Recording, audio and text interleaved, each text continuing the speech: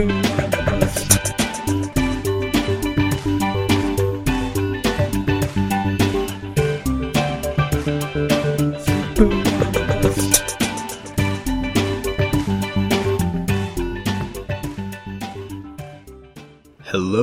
everybody, and welcome to The Quiet Storm, Sleeper, and the Bust. This is episode number 188. I am your host, Nicholas Minix, and joining me as usual is Eno Saris. Eno, how are you today? Damn kids got me sick again. As I advised, just before we began the program, my advice to people with children, and I can say this because I don't have any, is just to toss them from a mountaintop. So I think that's really kind of the best way to deal with stuff like that and avoid such mishaps in the future. Real briefly, I will mention this will be my last podcast for quite some time. I'll be taking kind of an indefinite leave of absence from the Fangraphs and fantasy baseball community, which makes me quite sad. And I've appreciated very much this opportunity. I'll say a few comments at the end as well, but because without further ado, I would like to get into the fantasy baseball-y stuff that everyone is here to hear. And say that this is not a performance thing. Nick Minix is not being fired. And, I've enjoyed every minute of our near award-winning podcast, talking to you.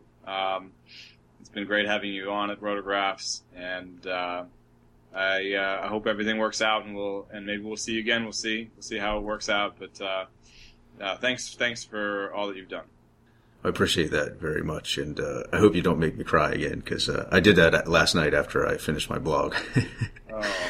And I appreciate, and I guess I'll just kind of get into then a couple of things I did want to say, and I appreciate all those things you say about me, and really I'm quite a bit disappointed in what I was able only to give Fangraphs and Rotographs, because I know that I'm capable of a good bit more, and I would like to apologize to listeners who dealt with we've had the occasional, and a lot of this has been incredible constructive criticism, and that's the type I always appreciate. So it's most welcome, and I think that's something that will continue to be welcome on the podcast. Has always been a big fan of it because he wants always everything to get better, and I think that's what is kind of a symbol of what makes Fangraphs and Rotographs so great.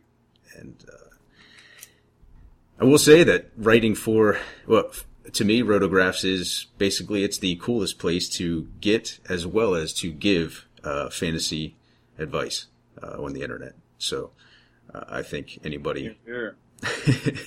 So and again, just quick apologies, for the mouse clicks, the keyboard clacks, the throat clearances, the filler sounds, sound inconsistencies, production issues.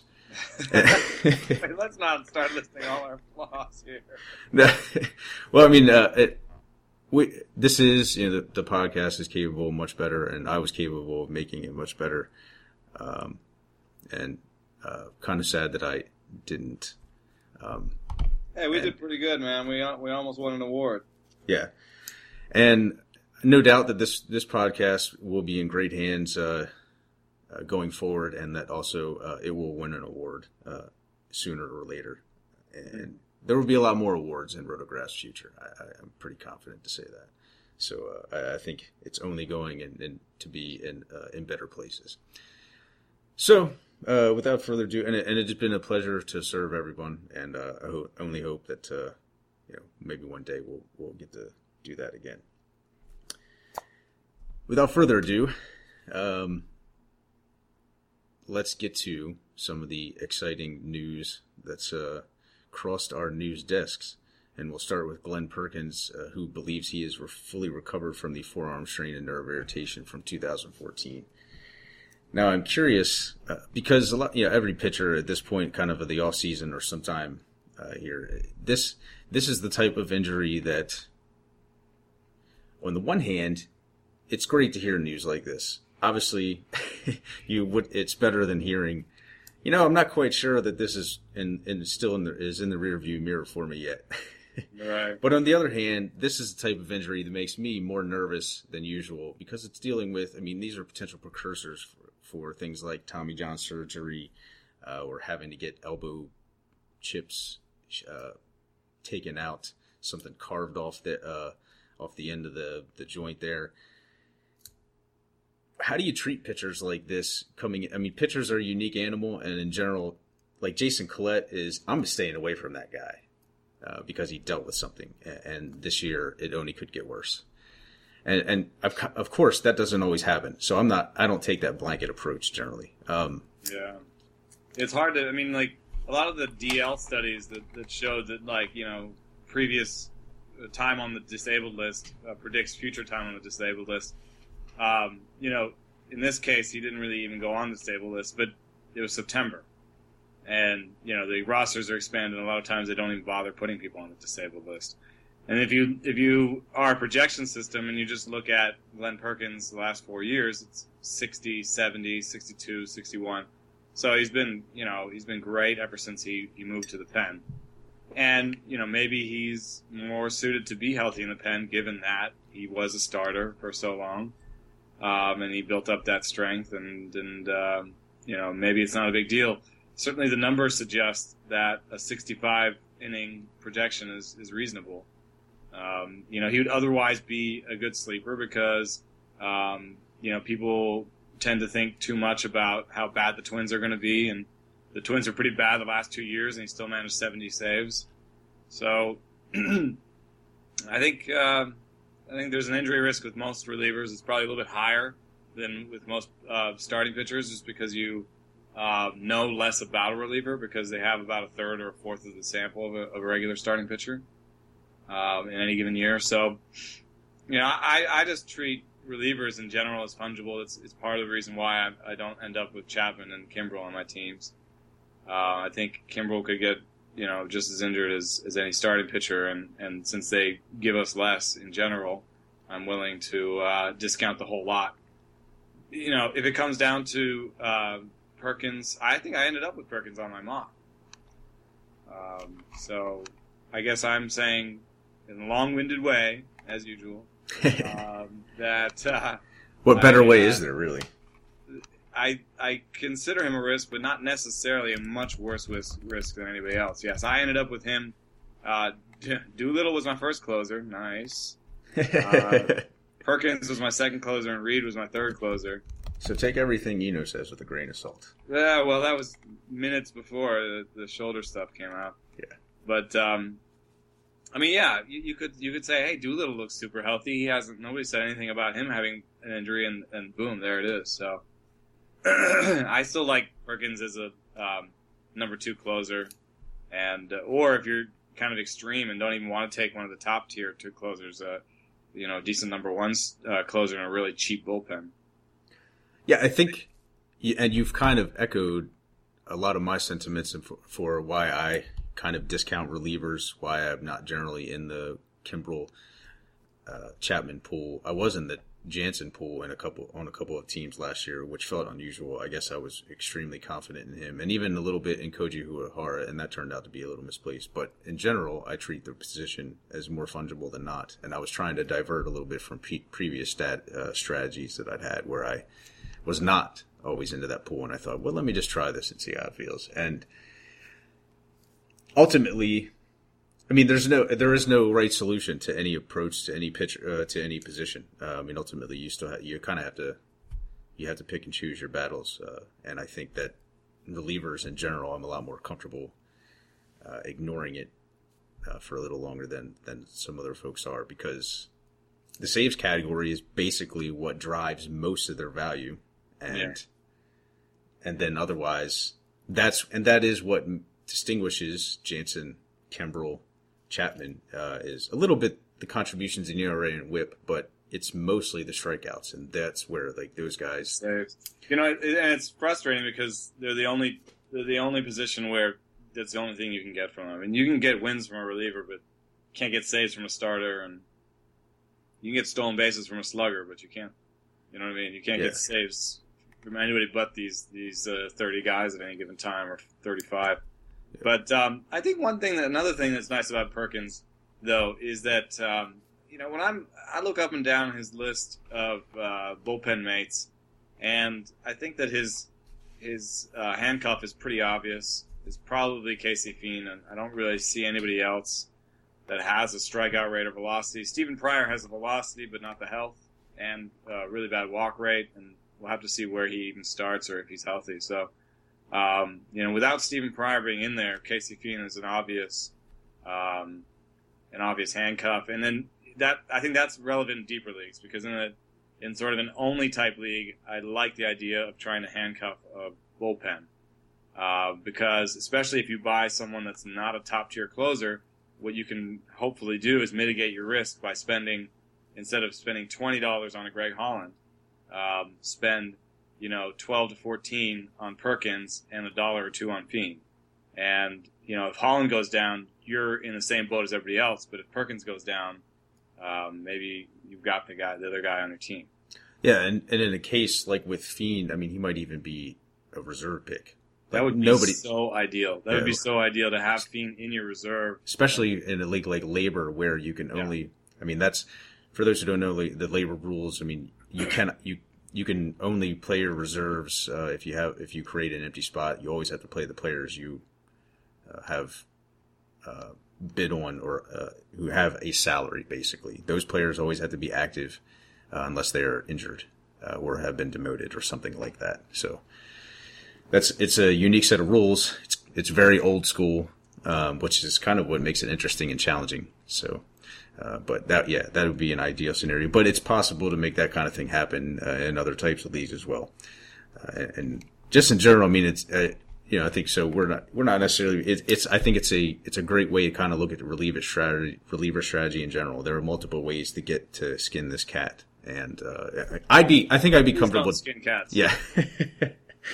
Yes, I'll make that clear. That's a metaphor. Jeez, that's the last thing I need is on the way out. I'm like, let's get my cat. Just want to make sure that everybody knows that I'm into torturing animals, especially pets. That's going to be taken out of context. Yeah, definitely. But Perkins is the type of guy. Yeah, I think I would, because at this point, he's in that ADP range of like this 20th reliever, 15th to 20th reliever. There's not a great deal of risk at that point, relatively speaking. I'm happy with a guy who's going to give me 30 to 35 saves and probably not blow me up. And at that point, if I do lose him for the season, I haven't lost a lot. Like, I'd probably give myself a better chance to earn more money in the middle rounds by taking a hitter or even a starting pitcher. But that's about the time that it's real easy to take relievers because you're only likely losing a handful of dollars in potential generated value. Whereas like those guys like Kimbrel and Chapman really have to they have to continue to do what they've done. And maybe there's some consistency there that we're not really aware of. But it's a scary proposition to me because basically they have to continue to do that, and they still come up a little short in terms of the earnings potential of some of the hitters and starting pitchers in their ranges. So you're paying a bit of a discount, and folks are willing to jump into that bed because that's the only places you can get that specific statistic, which is one of the reasons that save kind of annoy me. So, without further ado, let's get on to some other news that is a little less soliloquy-ish. Starting with Devin Mesoraco. I thought this was interesting because we talked about the bust potential of Devin Mesoraco in the context of a couple of things. Brian Price sees his catcher as a guy who's going to catch 145 games this year, or that's his goal for him, and basically sees him as the type of catcher who will do that every year. And he just received this contract extension. Well, I mean, and I don't blame. I mean, I think overall Mesoraco is probably the type of guy that is going to end up being a decent deal for this team. That, and whatever the contract aside, I mean, offensively, obviously he was awesome, and defensively, he's definitely made some improvements. But this is the kind of thing that concerns me because he compared to his usage kind of the way that the Cardinals do with Yadier Molina, and I think Yadier Molina is a unique beast Whereas Mesoraco may be a unique beast as well, but overall, I think this kind of usage leads to breaking down of catchers early on in their careers. Is that something that you'd be concerned about as well, or am I just kind of attaching too much to it? I think that this actually is a meaningful comment from his coach, from his manager, because he only managed 114 games last year. So even if he doesn't make it to 145, he's not, his knees aren't worn out. I mean, we're talking about a 26-year-old that caught 114 games last year, and now his manager wants him to catch more. So I think in general, you can say we can go for more plate appearances, not fewer. So Steamer says fewer plate appearances. I think we can say more. Yeah. So I think the fans are certainly on the right track as far as playing time goes. Yeah, and I think that is so. I think that it's nice to see that because even if the fans are a little bit more aggressive with the power, and as usual with the batting average on balls in play, remember that catchers' batting average on balls in play hovers around 285 as a group. It's not quite league average. So in general, they're kind of a slow fly ball group. So the fans giving him a 300 BABIP may not be right, and maybe Steamer's a little bit closer with BABIP. Maybe Steamer's a little bit closer with the rate power numbers for Mesoraco. But in terms of getting it closer to 145 games played, the fans gave him 134 games played. They give him 25 homers just like last year, and they give him more runs because he'll be in more games, and not a lot more RBI. So there's actually is some regression baked into the fans' projection, and I really like it. And I think that it suggests that in some ways Mesoraco will be lesser. It was such a breakout that it makes sense to do that, but in other ways it'll be pretty much more the same. And if you give Mesoraco those numbers, his ranking changes a lot. Let me on-air manipulation once again. And going along that, I think the batting average, and I think that's somewhat is going to result. It would result in a tad fewer runs and RBIs because if you're taking some of that out of the batting average and the batting average on balls in play. And it's interesting that the fans increased the strikeout rate, but also increased substantially that batting average, which I think actually their strikeout rate is more in line because I think part of what aided Mesoraco's breakout was a more aggressive approach. And so I think that maybe that's not something that Steamer factored in. But overall, I think that... Well, these are very significant changes because... if you take Steamer, Mesoraco is 1, 2, 3, 4, 5, 6, 7, 8, 9, 10, 11, 12. 13th, right behind Willen Rosario, and worth about $5. But if you change Mesoraco's, and this is actually using 16 catchers, I believe, as above replacement, which I think you could make the argument that really, people are only going to draft 12 or 13 catchers, in the draft. So you may want to change that replacement level a little bit. That'll take some value off the top of, say, a Buster Posey in this setup is $28. He's probably a little bit less if you only use 13 catchers. But in any case, Mesoraco would be right around there, around 12th or 13th, with Willen Rosario, about $5 in these rankings. If you change it to the Steamer projections, to the fans' projections, he becomes a $22 catcher and becomes the second best catcher in baseball. Phew. And really, I think that more so even a reflection just if you added the playing time. And actually, I didn't even go the whole way. I gave him a 252 average because I was listening to you and I agree. And I was saying earlier that the BABIP, I like the Steamer BABIP better. So if you give him Steamer BABIP and the fans' strikeout rate, I doubt he's going to hit 263. Yeah. So I will correct myself. I actually said that being more aggressive was part of his approach, and it was actually the opposite. He was a little more selective. So I was wrong on that, but his contact rate was awful. I think No. He was more aggressive. I mean, he walked more. Yeah. So it looks like he was patient, but when I talked to him about this, and it was about aggression. Okay. He talked about he developed a bigger kick, like a bigger step, and he was like looking to drive the ball, whereas in the past he was kind of looking to hang on in the major leagues, just make it. Whereas this year they gave him the job, and they said they believed in him, and they said go out there and kick the crap out of that ball. So I think that it's really nice actually that he managed an above average walk rate while upping his aggression. So I wonder if we can see it in swing rates or something. Yeah. That's what swing rates went down, but but it seems like maybe his pitch identification or something along those lines must have improved. And some of those things I think can result just from being a little more relaxed or a little more right. So, and there's two kinds of ways to talk about aggression. You could be talking about Mesoraco's aggression in terms of his swing, in which case, yes, he was more aggressive because he had a bigger step and he tried to drive the ball more. Or you could be talking about his aggressiveness in terms of pitch selection, which in this case he was a little bit more selective and maybe a little bit more passive. But the aggression in his swing, I think that's something he can hold on to, and it's nice to see he was still selective at the plate. So. I really like the fans' projection in general. I might knock a couple points of batting average off, and it makes me a little bit uncomfortable to put him above Lucroy. But the thing that people forget about with Lucroy is he's not a big power guy. He will steal a couple bags, but he's not a big steal guy, and it's kind of hard to project a catcher to have over 300 batting average. Buster Posey isn't even projected; he's projected at 299. So.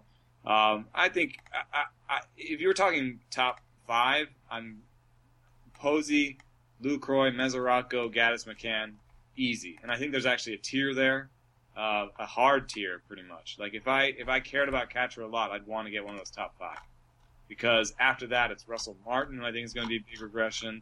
Sal Perez, I think, will get hurt this year. He ran into the ground last year.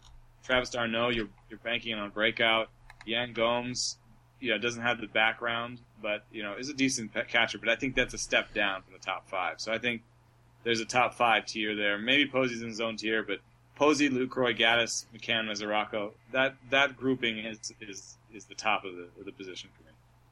Yeah, I think that sounds pretty fair to me. And Martin, I think Martin will give back a lot of the batting average, but he perhaps will gain something in the home run department. It'll remain to be seen how much he's going to have a strange kind of transition. It'll be interesting to see what the outcomes look like for him.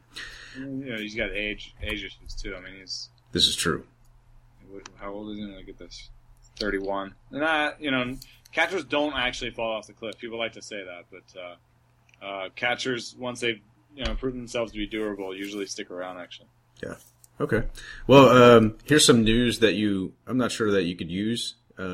This could both hurt or help kind of how you might view Michael Bourn. Terry Francona and basically the organization wants Michael Bourn to run a lot more often in 2015, basically saying that's why we paid you. along with we paid you to run, which is obviously statistically speaking not necessarily a good allocation of dollars. but and I don't mean that from a fantasy perspective, although you probably got that. Just want to make that clear for the audience as well. But that's and there is probably some kind of intangible value as far as creating quote unquote havoc on the base paths. But overall, and we know Bourn is 32, 33. This is we've seen the best of his years as far as a speed source. But we referenced the stolen base agent curve and how quickly those fall off. So y'all know about that. One interesting thing is there's this thing called the Bill James Speed Score, which adds in triples and doubles and stolen bases and stuff. It's 4 components, so I think I just listed 3 of them. I'm not sure what the 4th is. Any case, 5 is average. In 2013, Michael Bourn had a 6.5 speed score, which is decent, not great. He had 23 steals.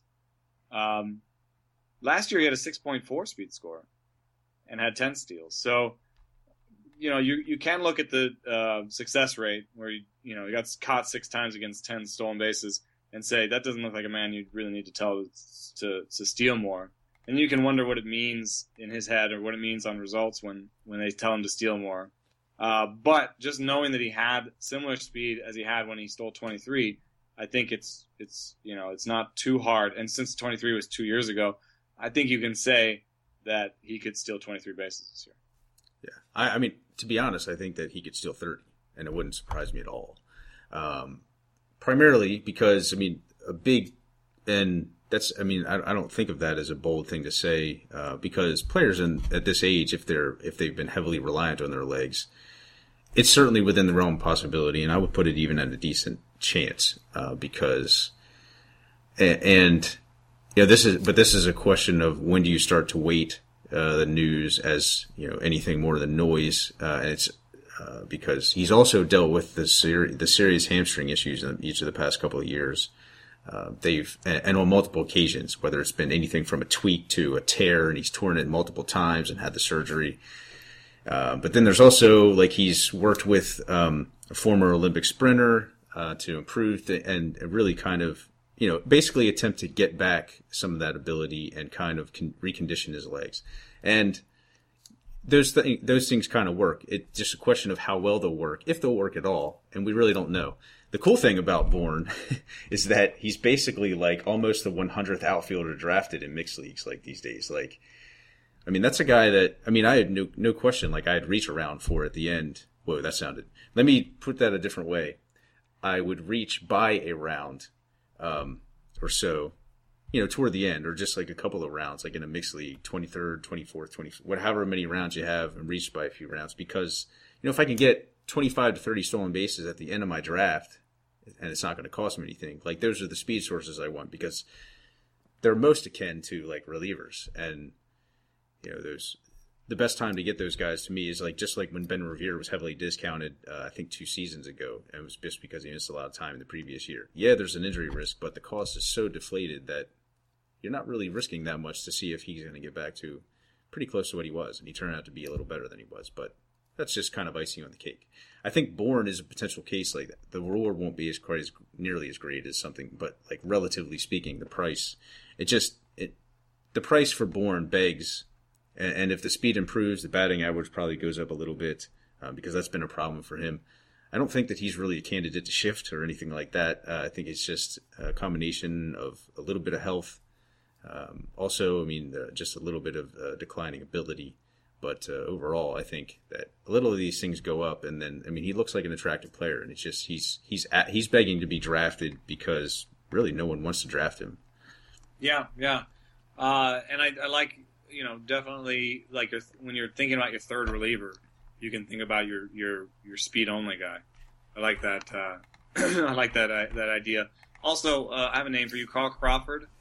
A little bit older, but when he was just about Michael Bourne's age, he had a real bad season where he stole 5 bases. Then he came back and stole 15, and then last year he stole 23 in half a season. And the process under which Carl Crawford underwent to get there was sounds a little bit similar to when you're describing for Michael Bourne, is getting his feet, getting his legs right, getting healthy, and then also learning strategies for how to stay healthy and how to run better. So these are the kind of things that Michael Bourne will be thinking about. Wouldn't even be surprised if he talked to some of the same people that Carl Crawford talked to. Mm-hmm. And Bourne's splits are a little bit less dramatic than Carl Crawford's were when it comes to lefties and righties. Carl Crawford against righties has a 114 WRC plus, and then it drops to 84 against lefties. But Michael Bourne actually is about the same. He's about 100 versus righties, league average against righties, and then he drops down to 75, 80 against lefties. So there is the chance that he gets platooned, but mm-hmm. I doubt that the Indians have a great solution. They're just a bad defensive team in general. And, Brantley didn't have great numbers in the corners, so sticking him in center would be iffy. Zach Walters is a former shortstop. I doubt they want to stick him in center. So, there just isn't a real obvious solution other than Bourne full-time, whereas Carl Crawford was a corner guy.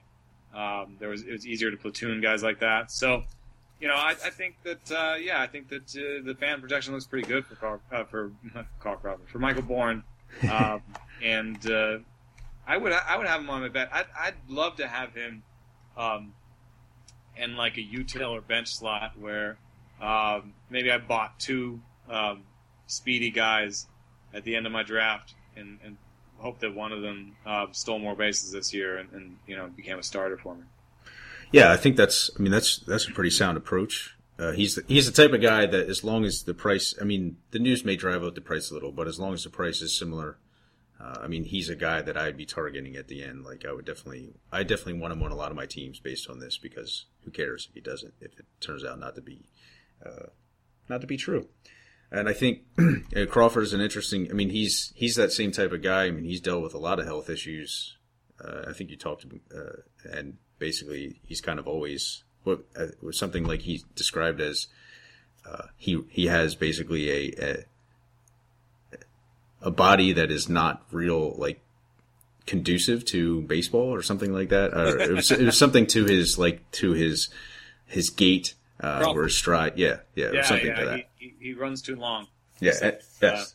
And his strides are too long, and that leads to hamstring strains. Yeah, and I think so obviously he's taken, but he's another player who could be kind of interesting in fantasy leagues simply kind of because of that, because he's maybe he's kind of gotten on that path, and he was actually really good basically in the second half of last year, but folks. A Crawford born. Folks have not forgotten that. For some, like I would want Bourne much more. Like Crawford is kind of a top 250 pick, whereas Crawford is kind of off the radar. So, right. I wouldn't care if I didn't get Carl Crawford. Who cares? Right, but if you have so this I think is, I like strategies. I like thinking about contingency plans, and especially in snake drafts where you can be off by a pick by somebody you wanted and you still don't get him. In an auction you can pay for that guy, but you can't buy the guy that got picked ahead of you in a snake draft. So especially in snake drafts, I like to kind of group players. And something that strikes me as a very enticing grouping is something like Dalton Pompey, Steven Souza, Carl Crawford, and Michael Bourne. So in that group, you've got some youth, some speed. And if you took one of each group, I think you would have a really interesting, fifth outfielder bench slot situation where, let's say Pompey doesn't get the job. Well, you got Bourne, Let's say Souza, can't make contact. You got Crawford, you know what I mean? So you can kind of what's weird is even though Bourne or Crawford might be more likely to give you good stats this year from a sort of floor perspective, the veteran guys, you'll probably have to pick Pompey or Souza first. But, you could think about picking Pompey or Souza as long as Bourne is on the table, and you pick one of those guys, the young guys first, and then you pick the vanilla old guy to sort of solidify your youth reach. So, I think, like a Pompey Bourne or a Souza Bourne combination sounds to me like a great fifth outfielder. Yeah, I think to put kind of judging just from ADP, to put kind of Bourne's draft position, there are some other players down there who are kind of hopeful rebound guys like Alan Craig, and Dominic Brown. Juan Lagares, he ran more often last year, and he's an interesting pick. Like that's kind of fair. I would probably want Bourne over most of these guys, but Emilio Bonifacio, he'll probably get his plate appearances. He'll probably get some stolen bases kind of in the same category. But you don't know where he's going to play, and you don't actually know he's going to play because Micah Johnson is there, and they've got a lot of other options at second. And, Bourne makes $12 million a year. At least initially, that's going to still be incentive for the Indians to continue to run him out there. And he gives them, like you said, the most upside at center field defense. And if he's healthy, he'll perform close to that way as well. So I think that there are a lot of reasons for Cleveland not to remove him from center field. He's virtually guaranteed playing time, at least early on. And if you don't think that 23 steals sounds that enticing, I just sorted the Steamer projections, and 23 steals, 1, 2, 3, 4, 5, 6, 7, 8, 9, 10, 11, 12, 13, would be 15th. And to be honest, like I said, I like 30 plus. I would put money on 30 plus this year for Bourne because I'd get good enough odds on it that I think it would pay off. Yeah, maybe it's a good labor target. Like pretty cheap this year. But you know, if I base a bet on that, what I'm saying is, I guess if I based a bet on that based on like what his average draft position is, like I probably get something like 15-1 odds, and I'm like, yeah, I'll throw $5 on that because I like my chances. I can win 75, and if I didn't, I lose $5. The problem in fantasy is that we've all now digested this nugget that he's going to run more. Yes, that is true. Even talking to somebody about trading for Bourne, and he's, trying to talk up Bourne to get more out of me. And he's like, "Would you hear he's going to run more?" And I'm like, "Oh man." So it might get a little bit out of hand, and people might get into it too much. That is true. I think the good thing about it is about 30, but if you're projecting him, project him for 20 and pay for 20. Right. That is the safer approach. Yeah. If the news gets out of control and he jumps 100 picks, it's a totally different story. Mike Napoli, this is another news versus noise. He feels more energized in all-season workouts because he's undergone surgery for sleep apnea. The only reason I even wanted to bring that up is because I think this is the kind of thing that it's virtually impossible to assess a value in terms of its impact on his projection. It really is. This is the kind of health thing though that does make a significant difference in people's lives in general, just an everyday thing. I wrote about that just like a few months ago when I wrote about it, and had someone even comment that they had the same kind of surgery and they couldn't believe the differences in their lives. Like, so this how much impact? Who knows? I mean, it might not help him hit more homers or hit for a better average, but it may just help him to stay healthier. And he's obviously a platoon player basically, but I mean, his odds of hitting, he's like, Napoli is another guy whose cost is extremely low, and home runs are not the easiest to come by these days if you haven't heard. So 22 to 25 home runs is not incredibly unrealistic. No, and I went to school. I took a couple classes actually from the sleep guru, Dr. Dement, who he's kind of the sleep researcher out there, and he was so big on apnea. He said that apnea leads to bad blood pressure and heart disease, heart problems. He said it leads to car accidents because it leads to people being tired. Mm-hmm. And a lot of the even DUI car accidents are actually people falling asleep due to sleep apnea. So, this is the kind of far-ranging thing that could mean something. I'm not sure what it could mean. I mean, I guess it could mean something about just staying on the field. I mean, he's never had 600 play appearances in his whole career. So and he might not. And given his platoon splits in most years, he probably doesn't warrant them. even except that he's a righty and he has managed 500 a bunch. So that's true. He's not being strictly platooned, so I think both Steamer and the fans actually have him projected to the second most plate appearances of his career, which is kind of crazy. I assume that could be a depth chart, a little bit of a depth chart thing. I guess so, but the fans went with it. That is true. Strikeout rate has improved last year, and Steamer seems to buy into it to an extent, and I wouldn't push his numbers up too much. Maybe add a couple more here or there. Right now, he's 1, 2, 3, 4. He's 18th or 19th. Actually, he's worse than that. From the projections or from his 20th, according to Steamer projections. Okay. 20th among first basemen, if you count Billy Butler as a first baseman. Right there with Billy Butler. So that's actually right now his ADP is 36th amongst first basemen, and there are some players who are eligible at other positions and don't necessarily fall in there, but relative, yeah, that's a Steamer sleeper. The only thing is that that's not really a 12-team mixed league relevant. Even if you have a corner infield slot, I mean, you'd have to. I guess you could play him at util. Well, but in a Steamer makes him 12-team mixed league relevant if you have a corner infielder, but the ADP doesn't, I guess. Right.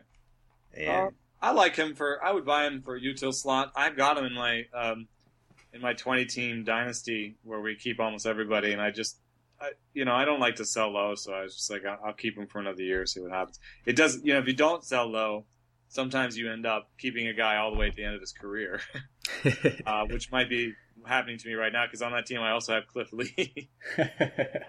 So sometimes you do want to sell low, but in dynasties. But in Mike Napoli's case, I'm not going to do it. Yeah, I think that's a sound way to go. And just some stuff I want to brush over real quickly because I would like to get some requested items. But so just kind of we'll quick hit some of these, and really most of them don't even really deserve mention. But Eno's favorite for saves in Toronto, Ronald Belisario, he signs with Toronto, and really he was. I mean, obviously he was kind of the guy for a while for the White Sox, and the ground ball rate. I owned him last year for saves. Yeah, and past performance suggests that was not a bad way to go. I mean, he had an awful year in terms of outcomes. Not something you just chalk up to luck, but there's definitely a hint of that being a great kind of factor. And I think if you pitch for the White Sox, you're just bound to perform better than or worse than you're supposed to. Like that's just a terrible place to play baseball, right? So Toronto putting together a winning organization. Maybe he's a guy who gets. I mean, do you think he gets saves this year? So it's definitely possible. They don't really have a guy. No. Cecil and Sanchez are ahead of him comfortably. Yeah. Okay. Yeah, he's probably a 6th or 7th inning guy. He gets ground balls, and that's also a home run heavy park. That's basically the reason he's there. Gordon Beckham to the White Sox, back to the White Sox. I guess if anything, that just complicates the Micah Johnson or other people scenario. But we can all basically have given up on Beckham as a fantasy asset now. Yeah, I mean. The interesting thing, I guess, is that maybe it's not really interesting that they also DFA'd Diane Viciedo. It's like they traded one bust for another. I forgot. I need to draft Diane Viciedo. No, I forgot to look at what that Viciedo meant. I mean, they got Melky, Eaton, and Abisail. I guess you know what that means to me. Emilio is an outfielder. Yeah, well, he certainly gives them the flexibility to do that, and now that they've opted for the infielder, that certainly pushes him to more outfield playing time as a requirement, which actually kind of hurts his projection, I would think. I think so too. Yeah, but Eaton gets hurt sometimes. I think, and then Melky's been hurt. That's true. And then Garcia had the shoulder thing. I mean, not that should be in the rearview mirror, but just reading the tea leaves, I say Emilio is their 4th outfielder. JB Shuck is their 5th outfielder. They want Gordon Beckham to be their utility infielder. Mm-hmm. Then they'll take Micah Johnson. I mean, from the beat writers, we've talked about this. Micah Johnson's the lead. This could be possible that Carlos Sanchez beats out Gordon Beckham because Carlos Sanchez played a little shortstop, and that would keep Emilio from playing short.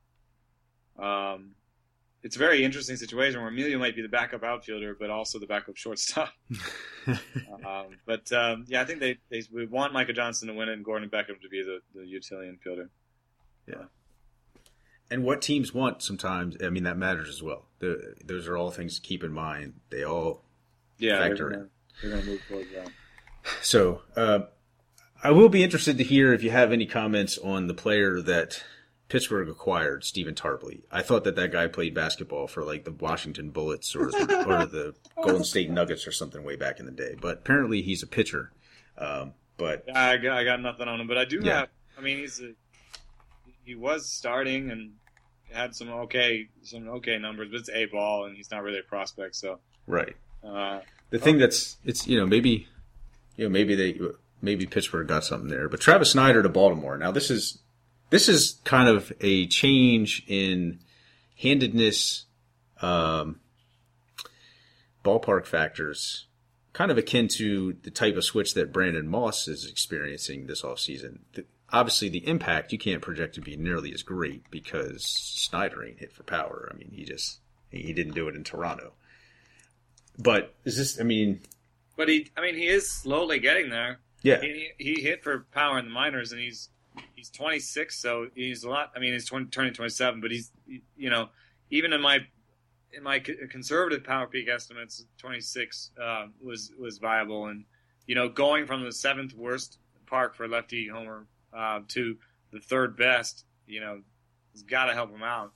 Maybe what I was saying today was that maybe he can keep his gains, Mm-hmm.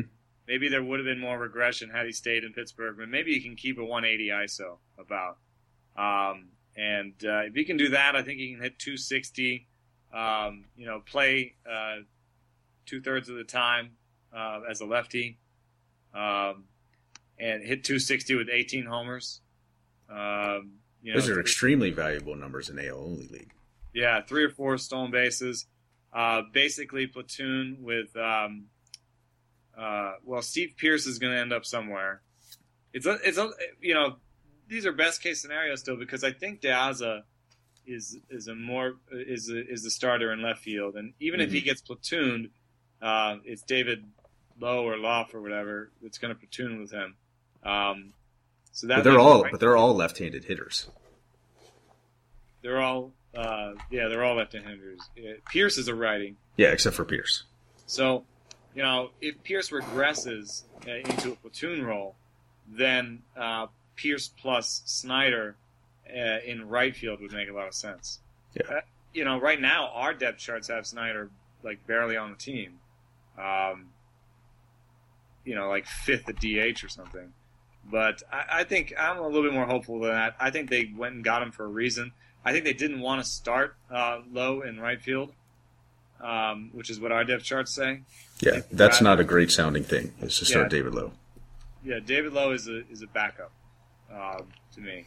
He's got a little bit of patience, a little bit of contact, and a little bit of defense, but doesn't have anything else. So Lowe is the backup, and I guess Steve Pearce is the first plan, but the backup plan is a Pierce Snyder platoon, which would actually favor Snyder. And Pierce can play DH too. Delman Young is a righty. Yes, also he's a bench. He's got to be a bench bat at this point. Yeah. So actually, I think for me, if I'm just gonna try and suss this depth chart out for myself, I'm not saying that necessarily our depth charts need to show this, or that I'm gonna go write somebody and tell them to change it. But my depth chart for the Orioles is Jones in center, De Aza in left, maybe 3/4 of the time, Lowe backing him up, Snyder in right, maybe more of a platoon than De Aza, with Lowe backing him up there, and DH being Pearson Young. Mm-hmm. And I think basically kind of a result of that, just for with the purpose of looking at Snyder. I mean, he's a low end. I mean, he's a guy you could throw a couple of bucks at an AL only league, and that could work out for you. I mean, maybe I don't know what he's going to cost on draft day. It could be interesting. There's a lot is still to be worked out, but he's not quite a reserve pick. He's not going to last till that probably. But and Baltimore has a little bit. I mean, putting him on par with other teams who have done this, but they have some success with kind of figuring out some things and swing mechanics and things like that have turned some guys around. So maybe there's the hope for that. But yeah, a couple of bucks guy could turn out to be a profitable guy. Otherwise, he's not a bad guy to gamble on. Anthony Renato, Robbie Ross. I think to sum up this, I think I saw a Twitter comment of yours basically that summed up the feeling quite well. Don't really get or really see much in Renato, but no problem giving up a player who I know is a reliever for him. And that is the case with Robbie Ross. And I pretty much, it's hard to disagree. Is there anything other, Renato will probably compete for, probably a depth piece, but he might compete for a rotation spot. It's hard to imagine this guy really giving any kind of fantasy value though, right? Yeah, I don't see it. I think his delivery is really complicated. It's going to be hard for him to have good walk rates with that thing. I don't know. It looks really tentative in terms of putting it together, and it changes within a plate appearance sometimes. And then from a trajectory and movement and outcome standpoint, his pitches aren't that great. He's got maybe a little bit of a rising fastball with his four seam at 92. That's just average velocity. His change is bad movement, but average results in terms of whiffs in 70 pitches, so I can't really believe it too much. and the curve is decent. It's a kind of a it's a big sort of hammer type curve, 78 miles an hour. It's a good pitch, but it just hasn't gotten any whiffs. It's kind of a grounder pitch. So, he kind of, if things work out for him, it's figuring out the slider or the change, because right now he doesn't really have a third pitch. And so he could still be a reliever, but I think there's a little bit more there than Ross, who kind of has settled into relieving. Even if Robbie Ross doesn't really have platoon splits the same way, I think he is who he is at this point a little bit more than Reynaldo. So I think that's what they were doing. Yes. No, I think it makes sense. Chris Parmelee to Baltimore. That's actually, there's a right-handed platoon bat that probably will not make the team, I guess. But, you never know. Dane Della. I just think that's probably organizational depth. It's just funny because he doesn't really have a skill. Right. That we can identify. I mean, it's kind of average patience, and he really needs to show the power in order to be a major leaguer. Mm-hmm. Dane De La Rosa, guy who's flash velocity at the major league level. Rates haven't always been terribly exciting. And the ERA has been problematic for his team, except for in 2013. Basically, he had that year. And a lot of folks were interested in him as kind of a sleeper last year for saves. But health has really been the roadblock for him. I mean, not going to put him in the category of, like, is he going to challenge Zach Britton? But do you think that there's a remote possibility that he earns saves? Is a guy somebody claims on the waiver wire this year? To me, it's difficult to envision because there are so many things that have happened to him. But yeah, it's possible, I guess. Well, he changed his arm slot and went more over the top, and that's where all the velocity came from. So he has some things in common with Danny Farquhar, where big velocity bump from changing his delivery. So Dane De La Rosa, but the problem was that last year he dropped with those issues. He dropped down from 94 to 91, and at 91 he's not really relevant. Right. But if you start hearing about 94s in spring, there's a bit of magic to Zach Britton that may not stick around, and in terms that he's a sinker slider guy, and he just happens to have an otherworldly sinker, but he throws it a ton. So it's interesting. Dane De La Rosa has a 3-pitch mix, and could sneak in there as a strikeouts guy. If he's hitting 94 and he's dealing, and Britton has either an injury or something, but it's pretty far out there in the ether for me. I think Baltimore would just be happy to have him throw 92, 93 and give him some bullpen depth. Yeah, I agree. I think like the probable ceiling for De La Rosa is like supplanting Tommy Hunter as a setup guy. Yeah. Because I've just never been much of a fan of Tommy Hunter. He got the velocity bump with the move of the bullpen, and that's about it. And Franklin Gutierrez back to Seattle, basically just well wishes and hopes that he can finally get his career back on track after a lot of health issues. But he's organizational depth at this point. And was once, has been a talented, probably more athlete than player, once a defensive great. But at least according to the metrics and watching him play defense, he was pretty good, I thought. But pretty unlikely to have any fantasy impact. But breakable. Yeah, unfortunately.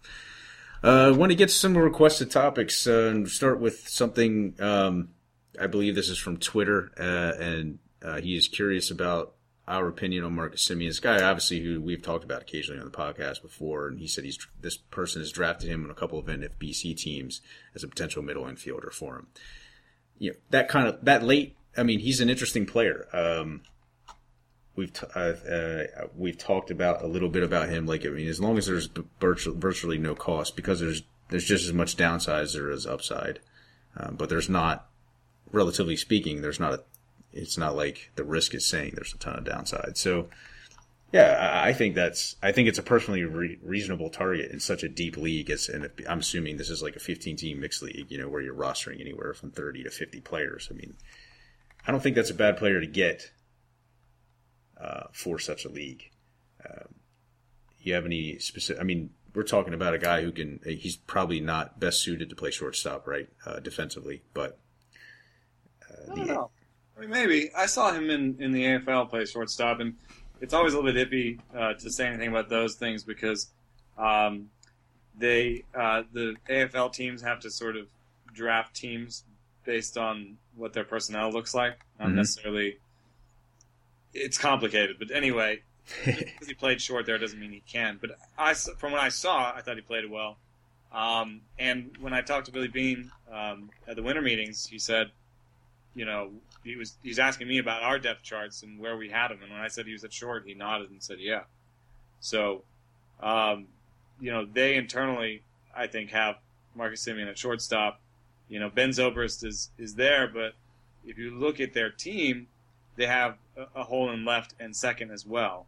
And if you think about Zobrist and his age and his defensive profile to date, I think you as a team would be much more comfortable saying Zobrist is our, you know, left fielder / second baseman until one of our second base guys, and they have a couple second base prospects. If one of those guys comes up and they're ready, then they can push Zobrist to left. But I doubt that what they really would like, I think, is something like Semien, Wendell, Zobrist, where Zobrist is in left, Wendell is playing second, and Semien's. But you know, they're going to start Wendell in the minors, so that means I think Zobrist is their opening day second baseman, and they muddle along with Gentry and Fold in the outfield until something happens. Yes, if Semien bombs out but the team is still okay, then they move Zobrist over. If Semien bottoms out and the team bottoms out, then they keep Semien in there. Is my opinion. You know, give him a full year. What I see from Semien in terms of growth is he's an extreme non-swinger. So those minor league walk rates are going to come. And I believe in a 10% walk rate next year. People have asked me to say, oh, he's only hitting in hitting places. He's only hitting in like hitters venues. Well, that's not necessarily true because, you know, we've now have, you know, 300 plus plate appearances in the major leagues, not all at home, and he's had a league average power.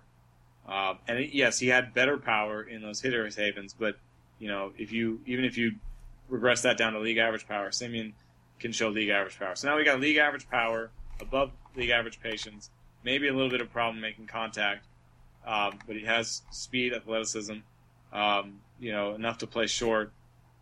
I absolutely believe in the steamer projection for him. I think what's most encouraging, well, one of the things that's most encouraging about him is from year 1 to year 2, and granted, there's not, the samples might kind of affect this, but I think probably not. I mean, he cut the swinging strike rate in half / jumped the contact rate up considerably, up to something close to basically league average. So even though the strikeout rate looks bad, I don't think that it's as bad as the plate discipline suggests. I mean, overall, I think that, yeah, he's made significant strides, and now he's going to get a real opportunity to play. I would be interested, basically, with the kind of chances this fellow was describing, to take a chance on a guy like that.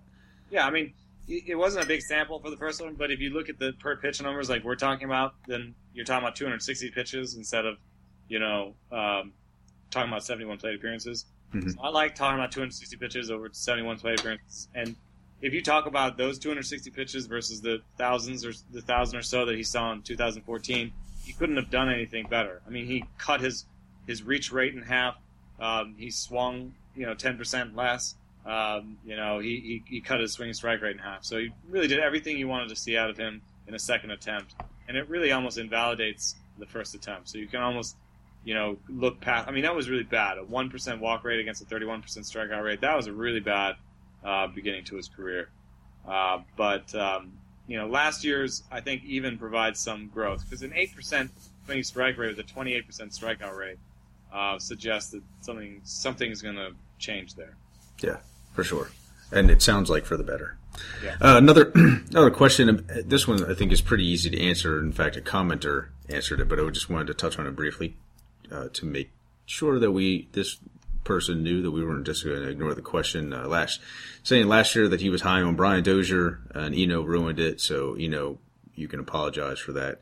But this year he's kind of thinking of Brock Holt in a similar vein. And, basically I think another user answered the question pretty adequately in the sense that, there's not really a lot to like, I think, about Holt. Like, I think Holt had a little bit of average on balls in play kind of fortune, but just in general, he doesn't really offer much in terms of power or even speed, really. And the path of playing time looks like a problem unless Boston make some more trades. So, anything you'd like to add as far as Holt is concerned?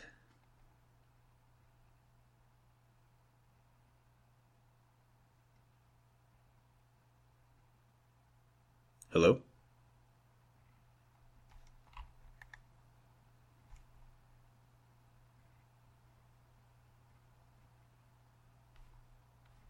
Hello, Eno. Sorry, I had mute on. Oh. Let me just start over. Yeah, I think, Brock Holt is one of those guys that he's a great real-life asset, and he's just not necessarily a good fantasy one, because in real life, the Red Sox have Dustin Pedroia, Mike Napoli, Hanley Ramirez, guys who are going to miss time this year, and Brock Holt can play every position on the diamond. Yeah. So, they almost don't care if he's going to be anything like he was last year. They just want him to be passable. And passable everywhere doesn't really buy you a lot of plate appearances, but it buys you a 13th slot on a roster, on a 25-man roster, 13th hitter slot. So I think the real battle in the Red Sox depth chart, since I just wrote it up and we're going to be doing these depth chart discussions on our site, is Daniel Nava against Alan Craig. Because that if you just add up all the players across the diamond and you just give Brock Holt that lock because he can play backup short. They may not want to move Hanley back to backup short. And then, if they do move Hanley, who plays left, Brock Holt answers a lot of questions for them by being able to play everywhere. Yeah. Nava and Craig don't do that. They can either play first or they can play corner outfield. So that's why I think they're going to be battling it out in the spring. And you can't come up with an answer, I don't think, where they're both on the team. And Nava's maybe a little bit ahead because he's a switch hitter and Craig's a righty. But Craig has a little bit more upside, at least in terms of power. And if he's healthy, he's the guy that's probably more highly regarded. If there is a trade, Craig is probably the guy going because he maybe had a good spring and somebody wants him. But Nava versus Craig is the big one. Holt, to me, is just backup everywhere. Yeah, and I'm glad you mentioned the depth chart discussions because I think those have a ton of value because they're just you don't have to agree with the assessment of the writer, and a lot of times a lot of folks don't. But I think that those discussions more than anything drive playing time projections and the faults in them, or to look at all the aspects of playing time because I think folks tend to get locked in on. To me, this is kind of the difference, makes the difference between slot 250 in a draft and slot 450 in the draft is that, really those guys could be the same guys. And it's all about where they are on the depth chart at that time. And oftentimes, I like to take the guy who's more in slot 450 because he's really not much different. And so the playing time discussions, they have a great deal of value. A question of, where can you poke holes in the playing time survey that the writer presents, or that you guys will talk about on podcasts, because those, I think, you talked about how those are these topics of conversation for future podcasts as you get into the preseason stuff. So I think that stuff is highly valuable, and some of the most valuable stuff as far as picking out your sleepers and cheap options and stuff like that. Those are definitely the reasons to tune in to me for the preseason. Question we got is, what about Mike Fiers or Fears? I still forget how to pronounce his name. That is scary this year. Because we talked about this briefly, just that both we are kind of more skeptical of Fears, and he actually looks like, I think, according to Steamer, still looks like kind of a sleeper. But basically, what was it that made us nervous about him one way or another? I mean, I said, in general, I was probably not interested. I think people would put too much stock in. I mean, basically, he's a 29-year-old guy who's never been a prospect. And he had a fantastic run, but it was 71 innings last year. And he does the thing where he gets pop-ups, he pitches up in the zone, but it's not a great fastball, and he has couple of really good secondary pitches. He can be successful for short stints, but I think that there's always this scare of also turning in a year like 2013 where he had the 7 ERA, and it's probably something more in the middle. To me, he's basically the pitcher in 2012 where he's closer to league average, but he could be better because he's figured out a better way to mix the pitches. I think overall, if you're looking for a pitcher to deliver something close to a 3 ERA for the balance of a season based on what he did last year, I think you're probably overestimating his abilities. But yeah, I'm definitely willing to. I'm willing to be wrong about fires or fears. Yeah, so his pop up rate is 4.8, 4.9, and league average is 3.5. So he definitely has that going for him, and he definitely has a rise ball. His four seamer has 2 inches more vertical movement, sort of more rise than most four seamers. So yes, he has that going for him. It looks like he's changed position on the rubber. His horizontal release point changed a full 1.5 inches, maybe foot. Yeah, he must have gone. He went from one extreme of the side of the rubber to the other. And what's interesting is that in his good 2012 work, he was also where he was last year.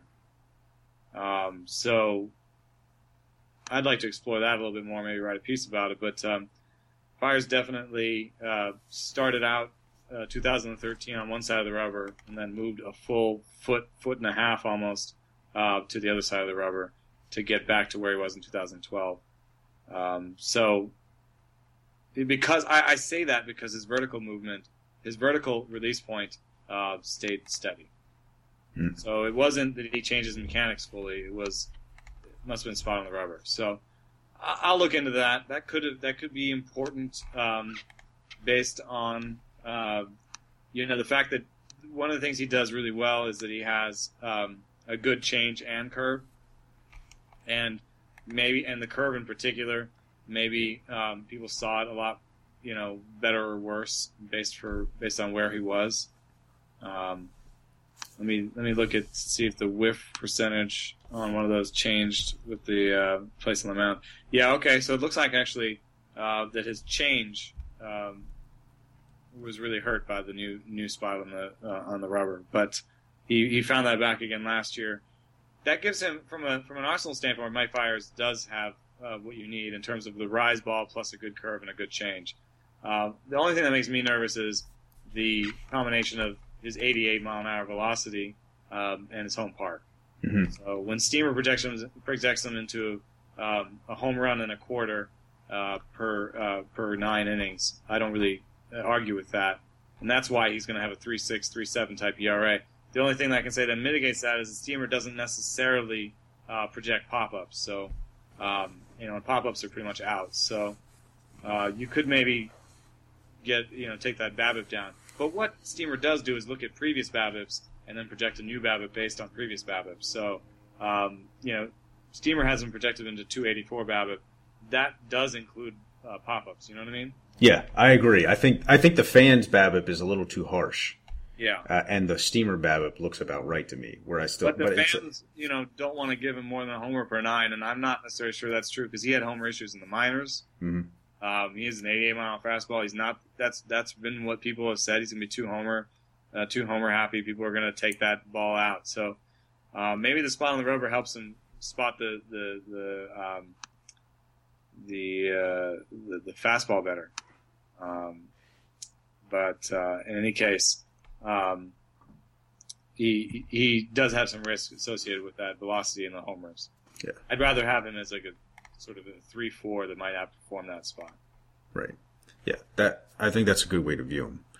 Another keeper question. We got a couple of these. I think we can get to pretty quickly.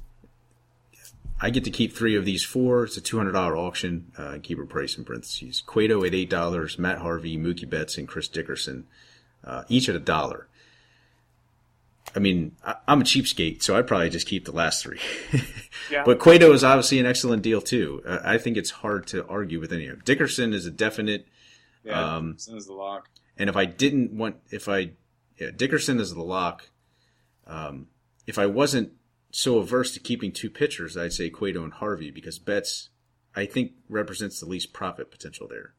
The one thing I would say is that if you can't keep these past this year, if there's anything about that, and it's just for this year like that, then I would take Cueto over Harvey, because you don't know how many innings Harvey will give just this year. Yeah, that is a good point. If you can't keep Harvey beyond this year, he is a little less enticing. But I don't know that you can really go wrong there. And I'm not even a huge Dickerson proponent, but at $1, I mean, you're profiting. I don't see how you're not. I'm keeping Mookie no matter what too. So okay, yeah, and that's probably where we're different. I'm not, and I like Mookie. His value probably jumps. I may be quote unquote. That's okay. That's okay. He is kind of cute. I'm going to skip over a little bit of this guy's question because we actually touched on this quite a bit. But one of our Twitter fans asked us, and Jason and I talked about some of his stuff on Sunday. But he followed up with basically in 15-team league 5x5. Basically wants to know, and it's a one catcher league. What positions are thinnest at the 13th to 15th guys, and deepest? And this really, it's kind of the same thing for most leagues. But I mean, to me. In a one-catcher league, shortstop is thinnest when you get to that. I'm not sure that you'll agree, but I mean, two-catcher league, it's definitely the opposite. But I think you're talking thinnest around that time. Like nothing excites me at the 13th and 15th shortstop. I mean, I don't want to say nothing, but relatively speaking, I mean, you're talking about some poop production down there. Whereas catcher, I still think that there's some salvageable value, and the rest of the positions are kind of vanilla.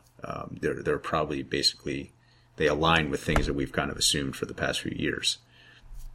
Yeah. I mean, 15th, around the 15th, shortstop is Marcus Semien, Everett Cabrera, John Segura, Danny Santana. And Danny Santana is like possibly the biggest regression candidate in baseball this year. Yes. Segura, I would pick Segura out of that group because Cabrera doesn't even have a job yet, and I'm a little bit worried about Semien's batting average, just in sort of a fantasy standpoint. Segura or Semien would be my pick, but that's, you're hoping for like a 240 average and 15 homers and 10 stolen bases from Semien, or a 260 average and 8 homers and 20 stolen bases in Segura. I mean, those are nasty numbers. Third base seems pretty deep. Going down to 9, 12, 15. Now we're talking Chase Headley, Carlos Santana, Chris Bryant, Aramis Ramirez, Brett Lawrie, Matt Carpenter. Those guys are going to hit above 260, 270. They're all going to hit more than 10 homers. They're going to have some stolen bases. I think that's pretty nice.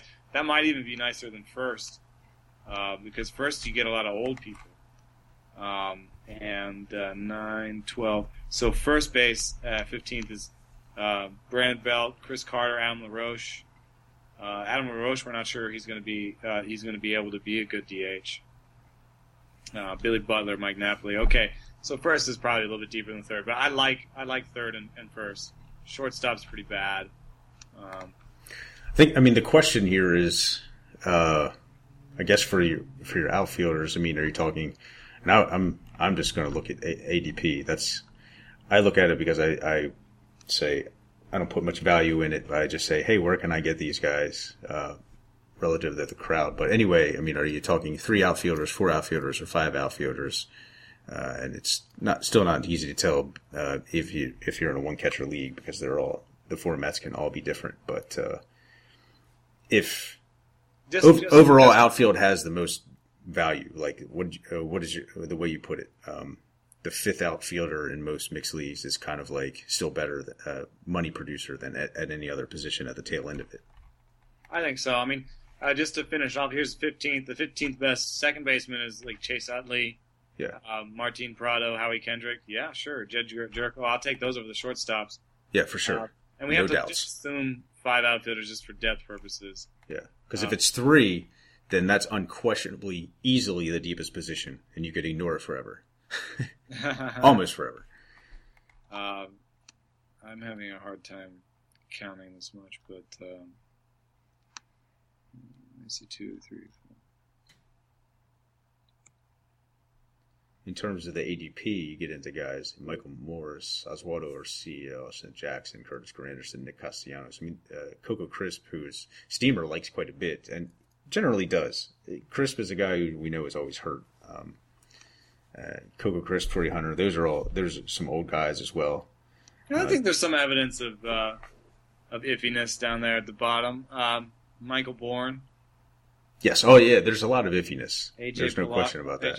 AJ Pollock. I mean, I'd say I'd like to, if position wasn't an issue, I'd rather be picking from the group of Michael Bourne, AJ Pollock, Will Myers, Steven Souza, Dexter Fowler. I'd rather be choosing from that group than Semien, Lowry, Segura.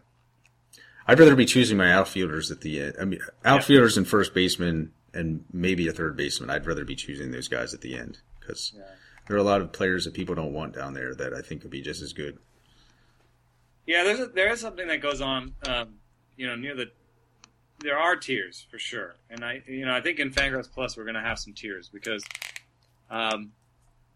there's Troy at the top. There's Tulo at the top. I'm not sure that I want to spend as much on Hanley as being spent, and then there's Jose Reyes and Ian Desmond. That's the top 4, and then between Andrews, Alexei Ramirez, Castro, Rollins, Bogarts, those guys. I kind of want somebody out of those so that I'm not picking out of the end, but I'll take the last one. So I think I'll end up with, Alexei Ramirez on some teams. Yeah, I think that's a fair way to look at Xander Bogaerts. Okay, here's a question, another keeper question. Currently deciding if a $16 right is worth keeping in a 6x6 NL-only league. We don't know what the 6 categories are, but basically that as Arizmendi, Alcantara, Jock Peterson, Joaquin Benoit. The other options are Alcantara at $1, Peterson at $2, and Benoit at 14. Basically, I think another commenter answered this question pretty adequately, so very appreciative. But basically, to sum up the answer, I think that Wright and Benoit are kind of approaching quote-unquote value. And even though the other options won't fill in the blanks, like you're potentially saving a good bit. Like I think Peterson is the keeper there, but some of this is like, how much are you keeping them just for this year, or are you keeping them beyond? Because Peters is unquestionably the guy if you're keeping them beyond. I think you gotta just go for it. I mean, I don't love prospects, but Wright and Benoit are really where you might pay what you might pay for them in the draft. I feel like. Yeah, or at most you're saving a few bucks, and like I might still target those guys in your draft and just say, yeah, I'm willing to get them back and spend a little more. But if they went for $16 or however you ended up with them at $16 before, there's no reason to think that you can't get pay 16 or less for Wright this year, based on previous seasons, or based on this past season. I like that Alcantara has a major league track record and has shown something, but it's hard to know where he's going to play. Yeah,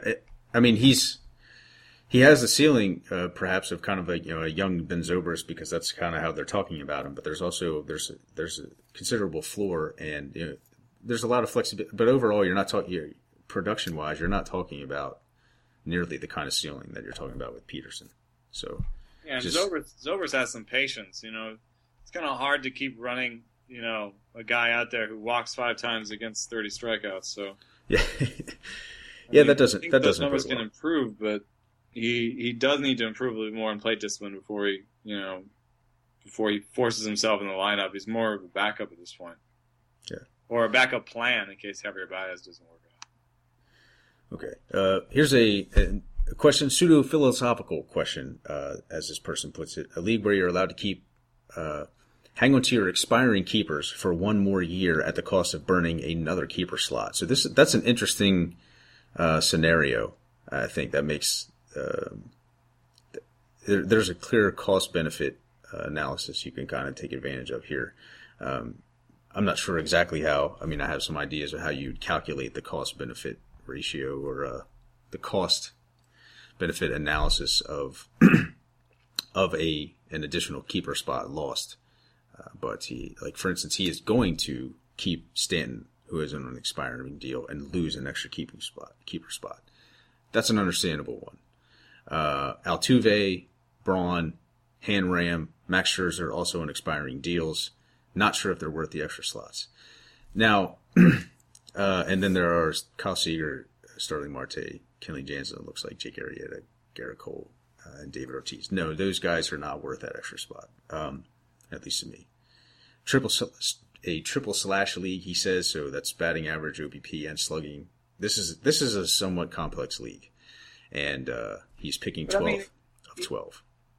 You can also just look at the players that he needs to spend an extra slot for and just say, are these elite players? Because right.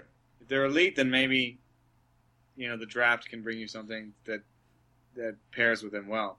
You're kind of looking for somebody who's going to clear the rest of the position by a lot. So Braun and Hanram, I think they're gone because yes, there's no reason. Yes, Hanley Ramirez, maybe you can play him at shorts for this 1 year, but I think you can get them back at relative to the same cost as what they've been from previous years. Like if you want these guys back, you can probably get them sort of. He's not. If it was Tulo, maybe, but he's not even the best. So, right. Braun, same deal. Not a top 3 outfielder. Stanton is probably the top outfielder. No, sorry. In a world where Mike Trout doesn't. But I have Stanton probably in the top 5 overall. So I like it for Stanton. Braun and Hanram, no. Scherzer, I don't think so. Even though I think I went on a radio appearance with the Pitchfork guys, and we said, could there be a guy to dethrone Kershaw? And I said Scherzer because he's going to the National League and it's a good year. But you have Cole right there. I like Garrett Cole, and my out of left field prediction in that same radio show was Garrett Cole for the Cy Young. So I don't think he's worth it. So now you're right. Altuve becomes the big question mark. Now, I like Seager. He's probably talking Kyle Seager, right? And I like Starling Marte. And I'm sorry. I'm sorry. I misread. He doesn't have to sacrifice a spot for any of those Seager, Marte, Jansen, Arrieta, Cole, Ortiz. Those guys are on his team. Those guys are just on his team, but he'd have to bump one to keep anyone else. Right. So if there was a choice between Jose Altuve and nobody, or Kyle Seager and Starling Marte, I'm taking Kyle Seager and Starling Marte. I mean, it's a triple slash line too, so Altuve's lack of power hurts him a little bit more. Mm-hmm. And the fact, he's probably not going to get like 45 or 50 steals or whatever. I mean, a safer target is 30 to 35, and even then, he might. There is certainly the chance that he regresses significantly. Yeah, even in our stolen base aging curve, he's a decent age. He's not going to lose a lot, but I think he will lose, 5 to 10. That could make him 46. He's projected into 35. The fans say 45. I'll give him 40, but do I give him a 360 BABIP? I don't think so. And then without the 360 BABIP, when he had a 316 BABIP the year before, he had a 316 OBP. But this has been sub 400 slugging. This is there was a definite process change. That's documented. I think Jeff Sullivan wrote about it on multiple guys on the Fangraph side have written about it. So I think he has a reasonable chance to keep a lot of the BABIP. 360, I don't know about, but maybe 340 or 350. Well, man, he hit more infield flies last year than he ever had before. He hit more fly balls, so maybe some of the power gains can be real. And he is a plus BABIP guy for his career, but I feel much more comfortable with him at a 320 BABIP, which makes him a good second baseman, but a 750 OPS from a second baseman. Let's look at the projections here. No, I don't know if they're going to give us that. Yes, they are. Okay, second base, projected into OPS. Cano's better, Rendon's better, Walker's better, Betts is better, Carpenter is better, Zobrist is better, Pedroia is better by projected OPS. And he's talking about he's a triple slash line guy. Right. Here's my take on it. This is what I was thinking. He's like, yes, you do have the Cole and all that stuff, and basically what I'm saying is also like I think Altuve has a better shot maybe than you do to keep the gains, but the combination of those things, like the fact that he's kind of a minus in some categories, and or possible minus in some categories, and the depth of second base, which you talked about, especially as you get, I mean, a lot of guys down there I'd be plenty fine with having. And I'm not real confident that Jake Arrieta is going to continue to, like, I would consider keeping, like, I think Scherzer can be that guy, and like is a potential, is a pretty I don't want to say likely, but a somewhat probable $30 pitcher in a mixed league, and I'd be willing to boot Arrieta for Scherzer and have like a Scherzer Cole combo. I would love that. And I'm not one to keep pitchers, but I think that the boost for Scherzer going to the Nationals could be massive to the point where I'm probably overestimating it. But considering that I don't think enough of Altuve, like he'd be out of the discussion, especially based on your categories. The other three would be out, but I would definitely consider keeping Scherzer and booting Arrieta. That'd be the way I would look at it. Oh, if it was like a straight decision between Scherzer in a blank spot and Arrieta and Cole? No. Like, is that like I think he would have to boot. Like he has to boot one of the players in order to keep Scherzer, like to keep one of the other players, right? Right. Like in addition to. Right. So basically, Scherzer in a blank spot versus Arrieta and Cole. I think so. Yeah. So like, is it? I guess what I'm asking is. I think you can make the argument because Arrieta is probably going to regress, and Cole is not Scherzer. Even, he'd have to really hit his 75, 80, 90th percentile projection to get close. So, I think that's a better argument than Altuve. Yes.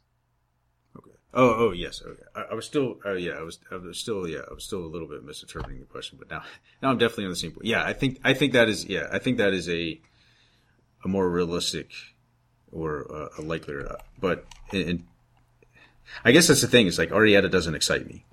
I think that there's a very, very likely chance that he gets injured or regresses, or he may start off really well and hit the skids, whatever. I think that there are a number of things about him that I think make him a bust candidate. So, whereas Cole, but I do like Cole a lot, so it's understandable to keep the two of them. Anyway, and kind of the final. This is I was kind of wanting to get this question, something we could probably answer pretty succinctly, but somebody basically asked us if we could do a nerdy spreadsheet thing, and I think you might be able to spend an entire podcast on this, but I think we can kind of answer this pretty succinctly to say, like, if you, how would you set replacement levels to account for bench players and how to pick right hitting and pitching splits? I'm not sure exactly what he means there, except for maybe he's kind of assuming deployments in daily lineups or something like that. But replacement levels. I think the hit pitch split he's talking about allocation of auction money. Right. Okay. Oh, right. Of course, yeah. This came up a little bit in my chat today, and Sanders has an interesting argument about it. He says that you should value when you're coming up with the projection values. You should do it based on the lineup slots in your league. So if you have 9 pitchers and 13 hitters that start for your team, then you should by valuations you should have a 60-40 split because that's the rosters you have to fill. Right. So that's what each of those roster slots is worth. Right? So in terms of the overall pool of money that's going to come out of the game at the end, in terms of production, it's going to be a 60-40 split because you've got 9 pitchers and 13 hitters. But everything I've seen is, oftentimes the results usually still skew more often than not, and sometimes they even get beyond it, like that kind of 2/3, 1/3, because then people have this kind of. Well, no, I think in terms of results, it's going to be by definition 60-40 because you've got these slots, and there's no way to get around it. You get production out of slots, and these are the slots. But I think I'm saying the reason that people talk about 70-30 and changing those valuations is because of risk with pitcher projections. Right. No, yeah, and I definitely understand that. When I'm saying, like, I've seen, and I guess this is a sample of just a lot of leagues that I've seen. Either I've done the calculations myself or read articles that other guys have written about them. Is like after the fact of the draft, they'll do those totals, and every team is a little different, obviously, but they still end up with basically a 2/3 split in the money because most people do artificially inflate the cost of offense, and that doesn't. I mean, it's different. Right. Like sometimes it's 64-36, but sometimes I've seen 70-71 and 30-29, something like that. Like, well, and that's my experience. That's what the results end up being even after the draft, not just beforehand. And I understand what you're saying. Like, no. What you're talking about is what people have spent. Right. Oh, I thought that's what you were saying. No. Saying? I'm talking about at the end of the year. Oh, in terms of player earnings for those spots. If you tally up what the players are worth, it's going to be 60-40 because you had 60% hitters and 40% pitchers. Right. Yes. That. Yeah. Okay. That I understand. So Sanders is saying calculate your values based on 60-40 because that's what they're going to be worth at the end of the year, and then allocate your resources 70-30 if you like, based on your assessment of the risk of pitchers and how many pitchers you can get later. Yeah. What's going to happen then is that you're not going to buy any aces, right? Because you're gonna value them 60-40, so you're gonna give Kershaw a top 5 price, right? But since you have only given yourself 70-30, you've only given yourself 30% of your own money to spend on pitchers, you're either gonna buy Kershaw and a bunch of scrubs, or you're probably end up gonna trying to find values in the middle. Yeah. The way my spreadsheet is set up, like I have, kind of in the back end of it, I have it set to calculate. Basically, it adds the hitting slots and the pitcher slots and determines the percentage based on that, and then that's how the money is divided as well. So the money is determined by that, and then I also have a way that, and then you can have a subjective manipulation if you choose to do that, where I can change it to bump it by 5% or just make it a flat 67-33 or something like that. And I mean that's beneficial because it lets you kind of instantaneously rock the values back and forth to see how they're reflected and give you an idea of the inflation one way or another based on your allocation. But I do generally agree. I think like to kind of go with the default, and yeah, really the hitting prices in general. And I don't know if that's still the case, but in general, pitchers get hurt a little more often, right? And they're a little less consistent in terms of performances from year to year. So I think that the artificial adjustment for offense is justified. It's justified, but there is, I think, probably a difference to doing it in the values or doing it after you make your values. Right. That's understandable. But I think maybe practically there is no difference because, if you only have, let's see here. I'm going to do this real quick. I should be able to do this in my head, but I can't, so I'm going to talk about this. So if you only have $78 out of your $260, that's 30%.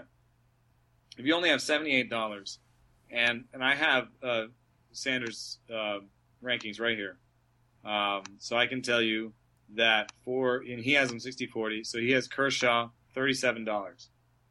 If you have $78 for your entire pitching staff, are you going to spend $37 on Clayton Kershaw? Yes. I'm just kidding.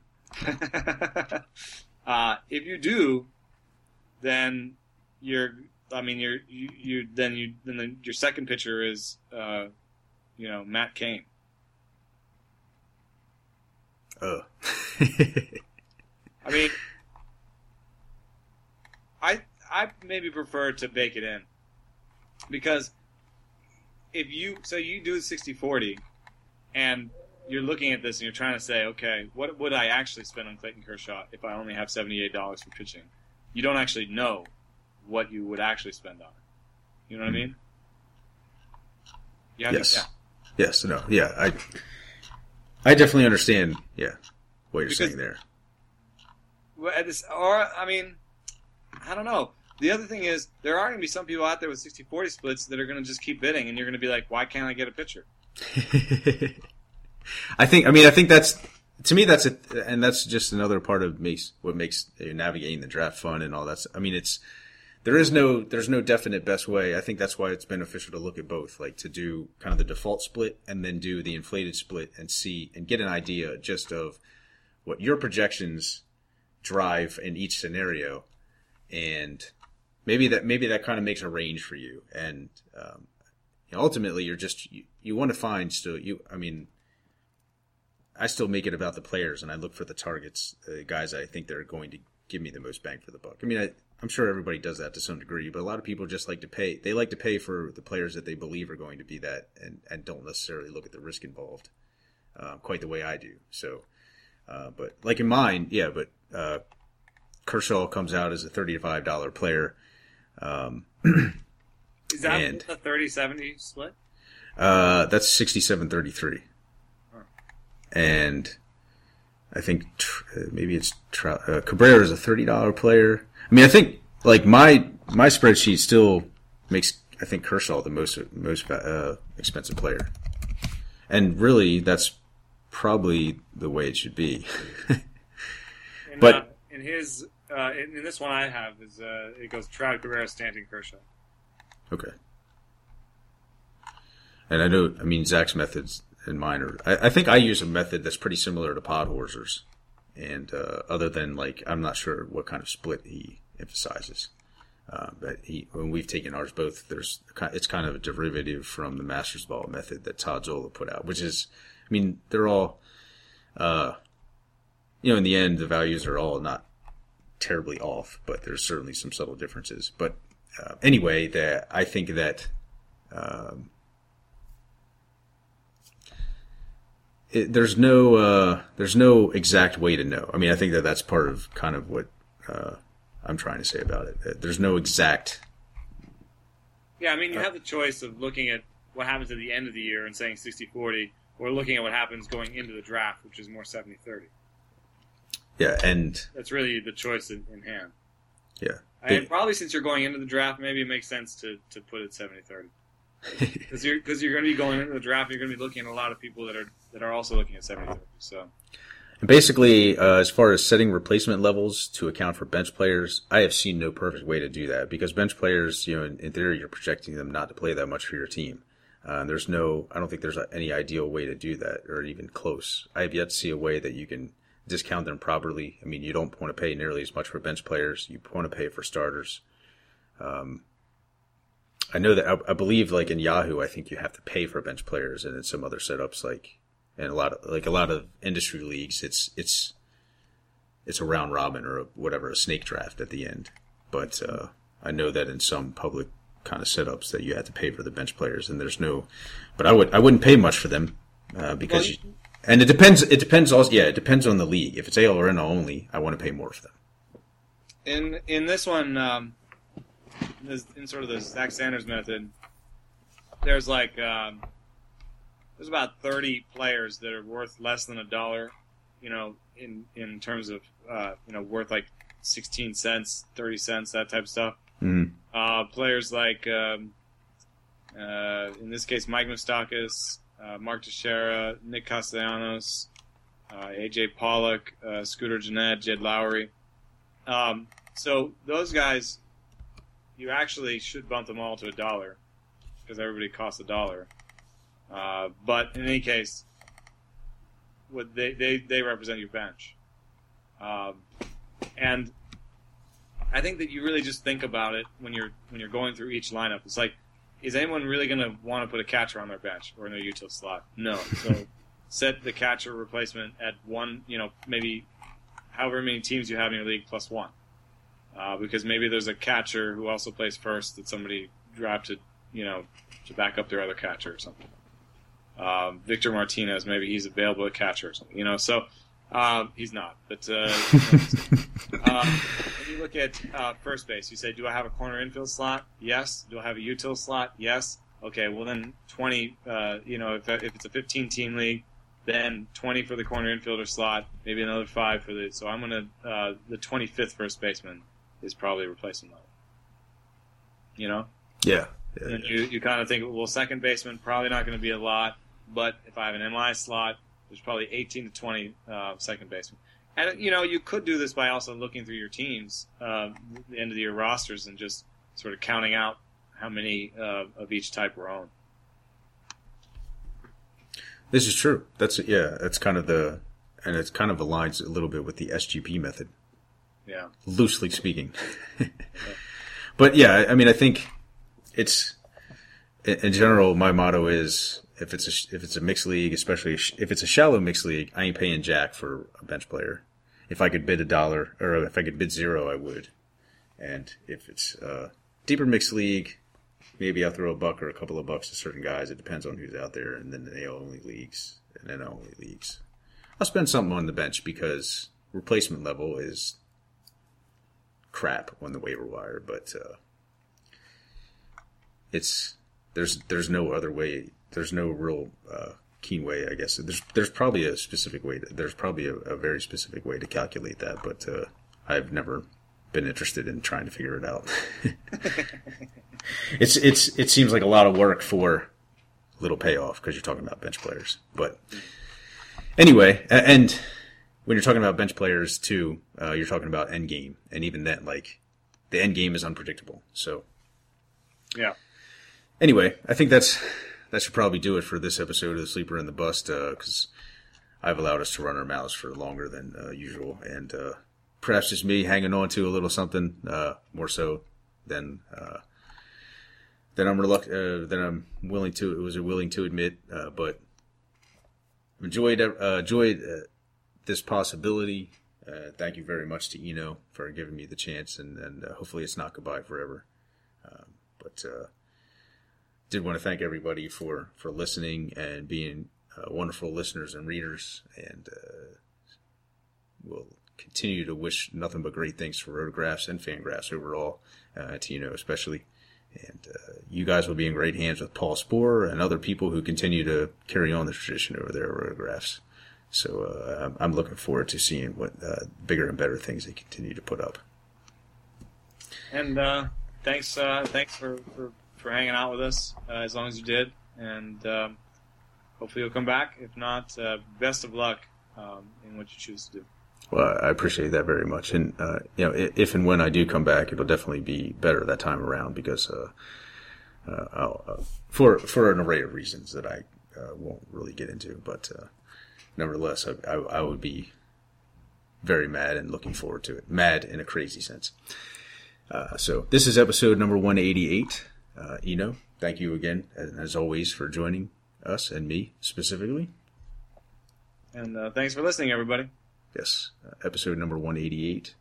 I am your host, Nicholas Minix, signing off. The Sleeper and the Bust.